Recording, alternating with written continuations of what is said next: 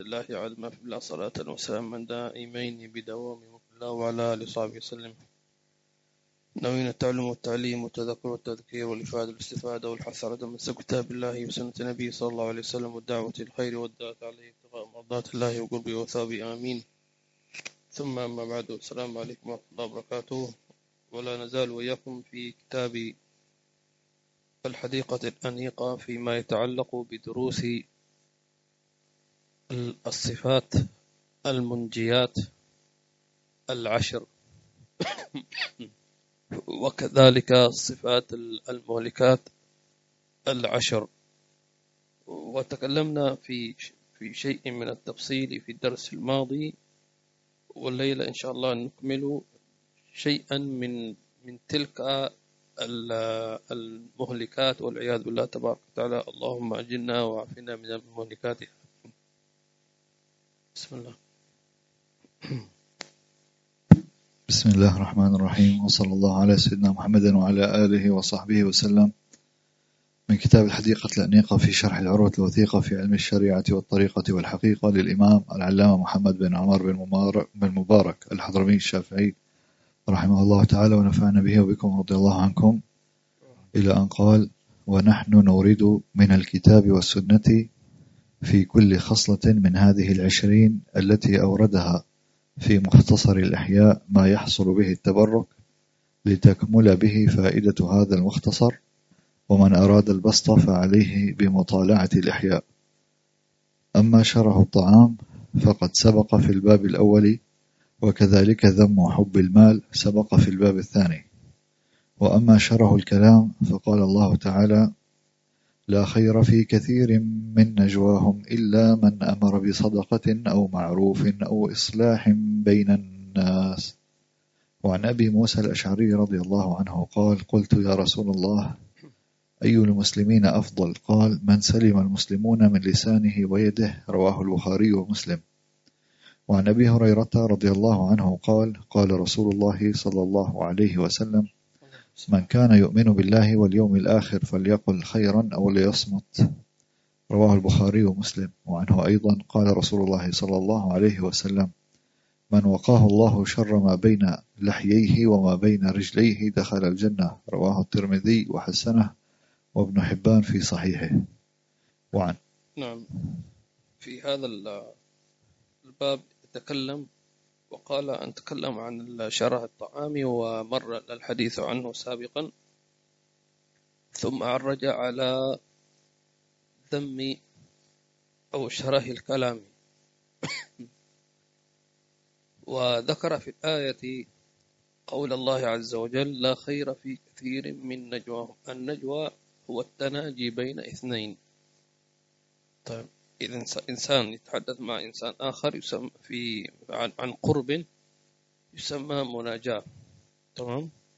وإذا كان عن بعد يسمى إيش؟ منادات، ينادي عليه يا فلان لأنه بعيد. أما إذا كان قريب فكان يكلمه فيسمى مناجاة. ولذلك في آخر الليل مثلا يسمى أن العبد يناجي ربه، تمام. ما يسمى أنه يناديه، إنما يناجيه متى؟ إذا كان في الصلاة. فإذا كان العبد يصلي فإنما هو يناجي ربه. فإنما دخلت في الصلاة فأنت في قرب من الله عز وجل، فكلامك معه مناجاة لله عز وجل. يقول: لا خير في كثير من نجواهم. الكلام الذي يحدث بين اثنين، أي اثنين؟ شخصين، صديقين، زوجين، جارين، أي اثنين. الحديث الذي بينهما يقول لا خير في هذا الحديث إلا إذا كان في 3 أشياء: إلا من أمر بصدقة، تمام، يتكلم إيش رأيك نعمل عمل صالح، نجمع صدقة ونتصدق إلى آخره، أو أمر بمعروف، تمام، أو معروف، تكلم كل ما هو طيب وكل ما هو مشروع عند النبي صلى الله عليه وسلم، أو إصلاح بين الناس، هي الدعوة إلى الله عز وجل في الصلح بين الناس. وما عدا ذلك فلا خير فيه. فالله يجعل كلامنا كله خير إن شاء الله تعالى. آمين. نعم. ولذلك هذا من آفة اللسان، هي من أعظم من المهلكات، أعظم المهلكات التي يهلك الناس فيها يوم القيامة والعياذ بالله عز وجل هو اللسان. وسيمر علينا حديث: وهل يكب الناس في النار على وجوههم إلا حصائد ألسنتهم. ولأن اللسان أيضا يعني وكل الله ملكين مختصين بكتابة الكلام، ما يلفظ من قول. هناك من يكتب الأعمال كراما كاتبين يعلمون ما تفعلون، فيكتبون أعمالك. وهناك ملائكة موكلة بكلامك. تمام. فلذلك فأكثر الناس والعياذ بالله عز وجل يعني يهلكون بما بين الفكين وما بين الفخذين.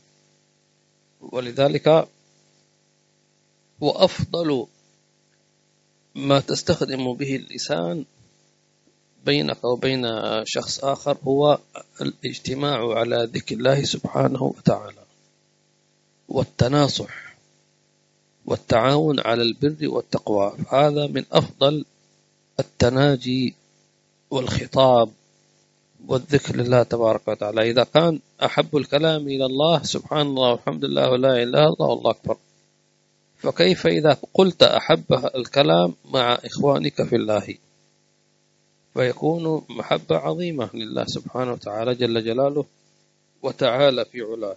نعم. وهذا مر علينا في الكتب السابقة. نعم. وإقرار الحديث معاذ.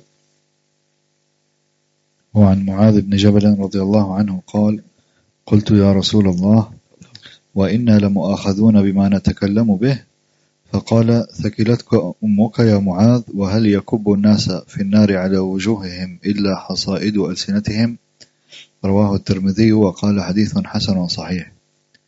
وعن سفيان بن عبد الله رضي الله عنه قال: قلت يا رسول الله، ما أخوف ما تخاف علي؟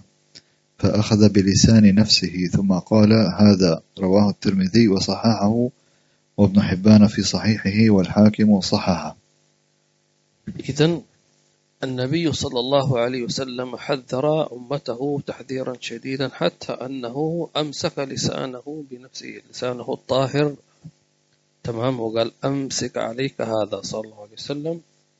وخاصة ينبغي للإنسان أن يمسك لسانه في وقت الفتن، لأن الفتن هذه لماذا سميت فتنة؟ لأنها اختلطت بالحق، الأمر مش واضح. يقول لك إيش فيه؟ يقول لك فتنة. الفتنة اختلاط الأمر، فلا تستطيع أن تقول هذا حق هذا باطل، هؤلاء على حق هؤلاء على باطل، هؤلاء كذا. فلذلك فيهلك الناس حينما يتكلمون في زمن الفتنة. والأعجب من ذلك أنك في زمن الفتنة يظن الناس أن الشجاع هو الذي يتكلم ويعطي رأيه بصراحة، وكأن رأيه هذا عبارة عن يؤثر في الواقع. ما يؤثر، يعني زاد الشيء لغطا، اختلط الأصوات زيادة فوق بعض.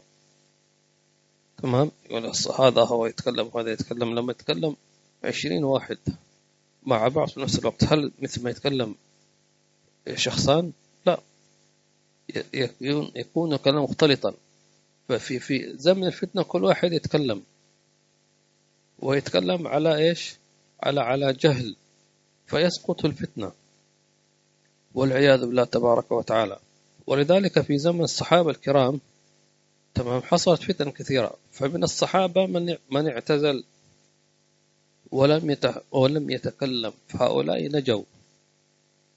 ولذلك النبي صلى الله عليه وسلم أخبرنا أنه في آخر الزمان إذا كثرت الفتن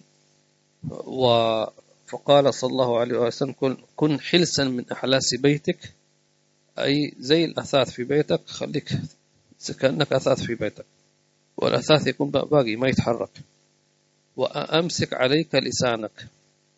لما العرب حينما يقولون أمسك عليك لسانك، أمسك هذا ليش؟ لأنه يتفلت منك. طب كيف ممكن يتفلت اللسان من صاحبه؟ كيف يتفلت لسانك؟ إذا وجدت من يهيج فيك المشاعر. أنت ما أنت رجال، إيش بك ساكت؟ كل الناس تتكلم إلا أنت، خواف جبان، فيحركوا فيك الرغبة. تكلم، هات رأيك يا خواف. فيتكلم وكأنه طرزان شجاع. فإذا بهذه الكلمة يعني والعياذ بالله تهوي به. ولذلك الناس، شوف الحديث، وهل يكب الناس في النار على، شوف الكب، شوف كلمة، ما قال يدخل الناس النار، تمام، يكبه كبا، يعني تعبير شديد، أنه كلمة تكب هذا إنسان لإيش؟ لثقلها. الإنسان رأسه مرفوع، تمام، فمعنى أن هذه الكلمة التي قلتها ثقيلة جدا، فصارت سببا في إكباب رأسك، كأنك يخر رأسك تسقط في النار. وما الذي أسقطه؟ هذه الكلمة الشديدة الشنيعة والعياذ بالله. أجارنا الله وإياكم من ذلك، آمين. أيضا أن الكلام الذي يمكن أن يكون سببا في رضوان الله عز وجل، رب كلمة تهوي بصاحبها في النار 70 خريفا من سخط الله عز وجل، والعكس كذلك، تكون من رضوان الله عز وجل، تكون سببا في بلوغ رضوان الله تبارك وتعالى.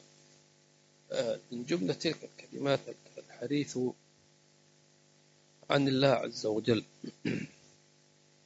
فالكلام عن الله عز وجل لابد أن يكون في منتهى الأدب، والكلام عن النبي صلى الله عليه وآله وسلم، والكلام عن الدين، كل ما يتعلق بشعائر الإسلام، هذه مقدسة، هذه معظمة، تمام، هذه محترمة. فإذا ما تحدثت عن ربك سبحانه وتعالى أو عن نبيك صلى الله عليه وسلم أو الأنبياء والمرسلين أو القرآن، الكتب المنزلة، أو الشرائع أو الصلاة أو كذا، فكن على قدر الأدب مع الله عز وجل، وإياك أن تستنقص أو أن تذكر شيء بما يكون سببا والعياذ بالله عز وجل فيما تسيء فيه الأدب مع الله تبارك وتعالى. لذلك كان الصالحون يعلمون أبنائهم الحديث عن الله عز وجل، يعني فيقول يا ابني إذا قلت الله فلا تقول الله، قل الله سبحانه وتعالى جل جلاله وتعالى عظمته، الله الكريم، الله الرحيم، وهكذا. فيصفونه بصفات الجمال، بصفات الكمال، بصفات العزة، تمام. كذلك إذا تحدثوا عن النبي صلى الله عليه وسلم فيذكرون صفاته ويذكرون جميع خلقه سبحانه صلى الله عليه وآله وصحبه وسلم، حتى تكون إذا تحدثت عنه بأحسن شيء، بأحسن الثناء وأبلغ، هذا يبلغ رضوان الله تبارك وتعالى. فلذلك الكفار قال الله عنهم كبرت كلمة تخرج من أفواههم إن يقولون إلا كذبا، اللي هو الكذب على الله، أن الله ولد والعياذ بالله عز وجل. كبرت كلمة، فكان سبب في لعنتهم والعياذ بالله عز وجل. اللسان يدخل في ربع المهلكات، وأيضا يدخل في ربع المنجيات. فإما أن يكون هلاك الإنسان بسبب لسانه والعياذ بالله عز وجل، وإما أن يكون سبب نجاته أيضا بسبب لسانه.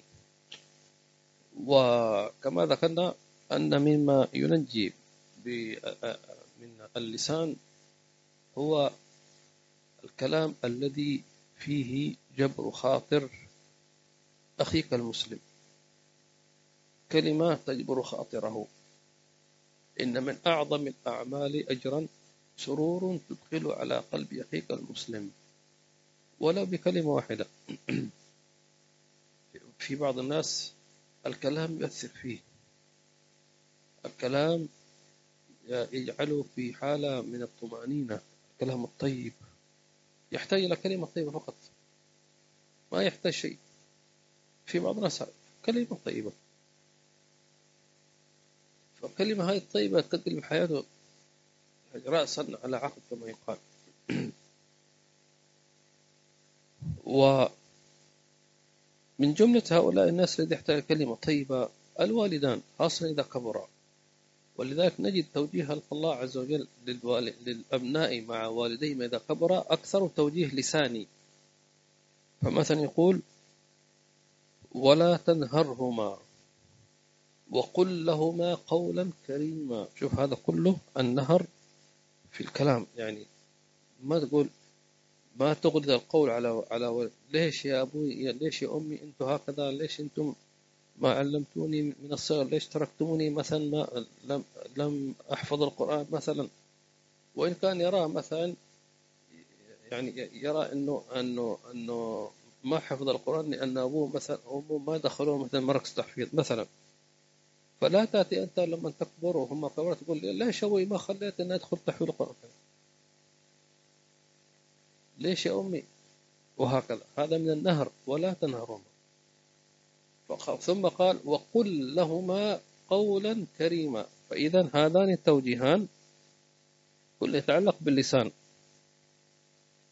لأنه ممكن واحد مثلا ما يقدر، والعياذ بالله، إن الشيطان يوسوس له يقول له أضرب أباك أمك، ولكن يقول ما تقدر ترفع صوتك عليهم عادي.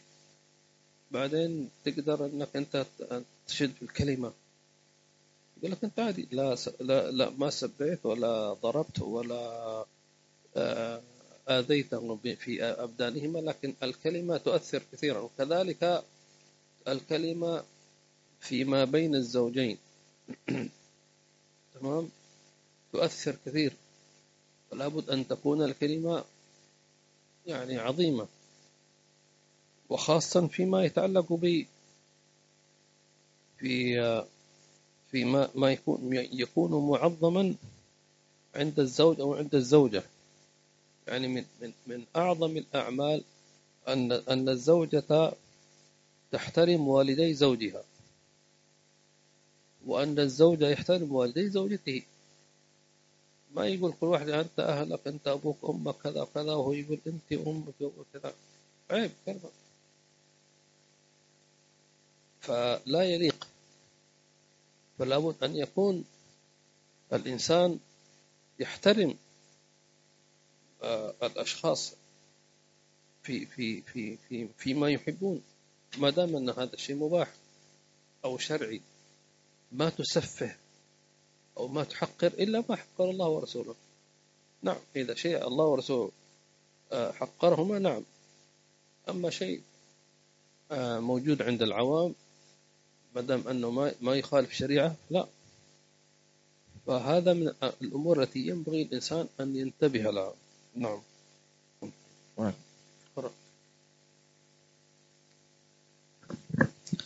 وأما الغضب فقال الله تعالى: وإما ينزغنك من الشيطان نزغ فاستعذ بالله إنه سميع عليم. وفي البخاري ومسلم أن رجلا غضب واحمر وجهه وانتفخت أوداجه، فنظر إليه النبي صلى الله عليه وسلم فقال: إني لأعلم كلمة لو قالها لذهب عنه هذا، وهي أعوذ بالله من الشيطان الرجيم.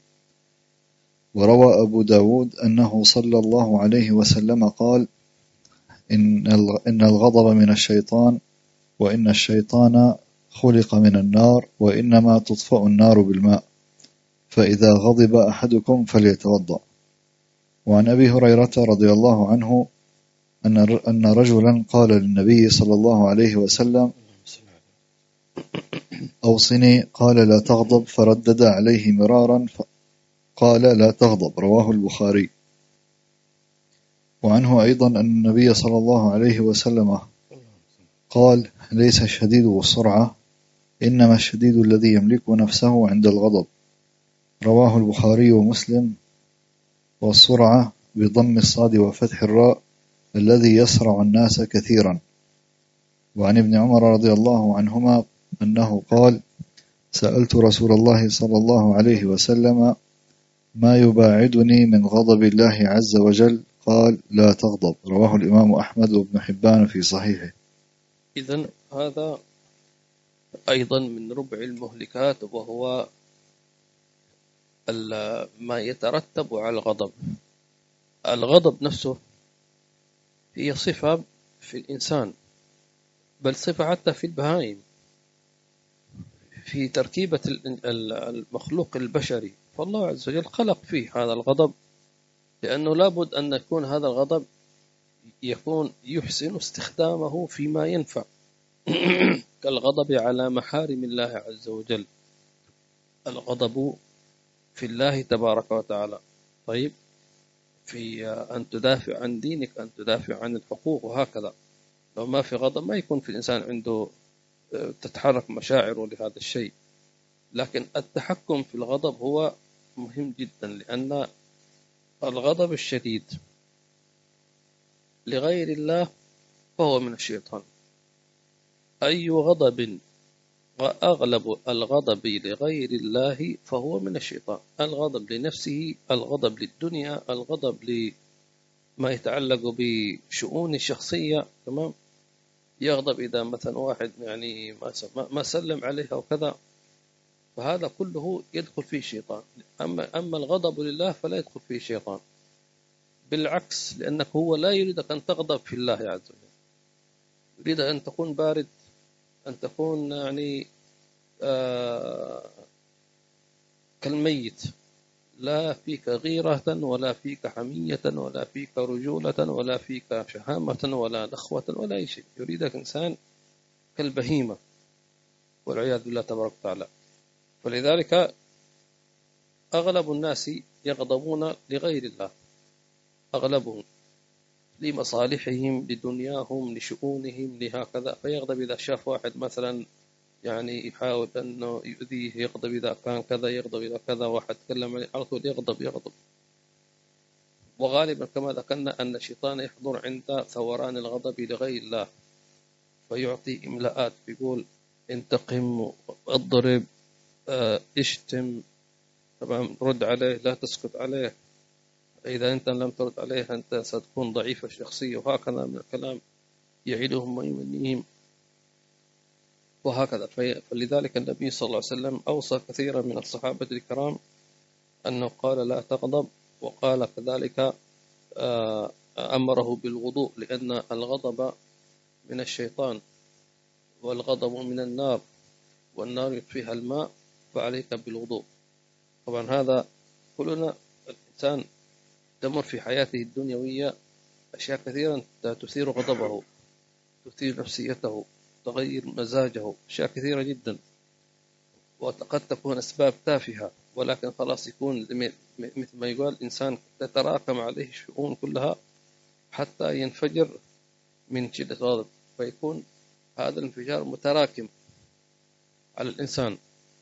فالنبي صلى الله عليه وسلم علمنا كيف ننفذ الغضب، كيف نفرغ هذا الغضب، كما ذكره الإمام الغزالي في كتبه. إن شاء الله في دروس قادمة نشرح كيف يمكن الإنسان يفرغ غضبه إذا كان لغير الله والعياذ بالله تبارك وتعالى. أسأل الله عز وجل أن يجعلنا وإياكم من الناجين إن شاء الله تعالى، ويجعلنا ويطهرنا وإياكم، يبعد عنا مداخل الشيطان في خير وعافية، وأن الله عز وجل يجعلنا عبيد إحسان وامتحنا عبيد امتحان، وأن الله عز وجل يوفقنا لما يحب ويرضى وظاهر باطن. اللهم لا تسلط علينا الشيطان ولا نفسا ولا هوى، واجعلنا من هؤلاء ومن يسمعنا ومن حضر معنا من الذين صدقوا ما عهد الله عليه.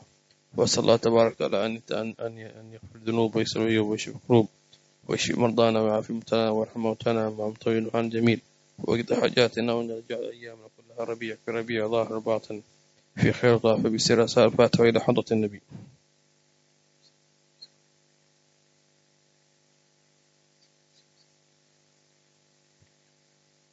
الحمد لله رب العالمين.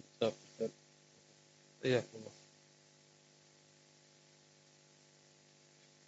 ممكن تسجل في سؤال؟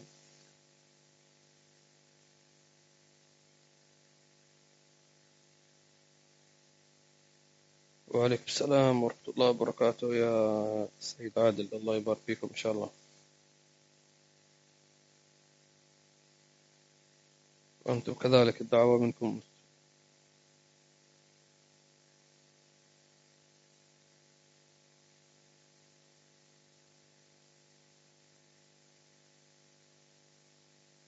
آمين اللهم آمين. الأخ مفيد جزاكم الله خير، الله يبارك فيكم.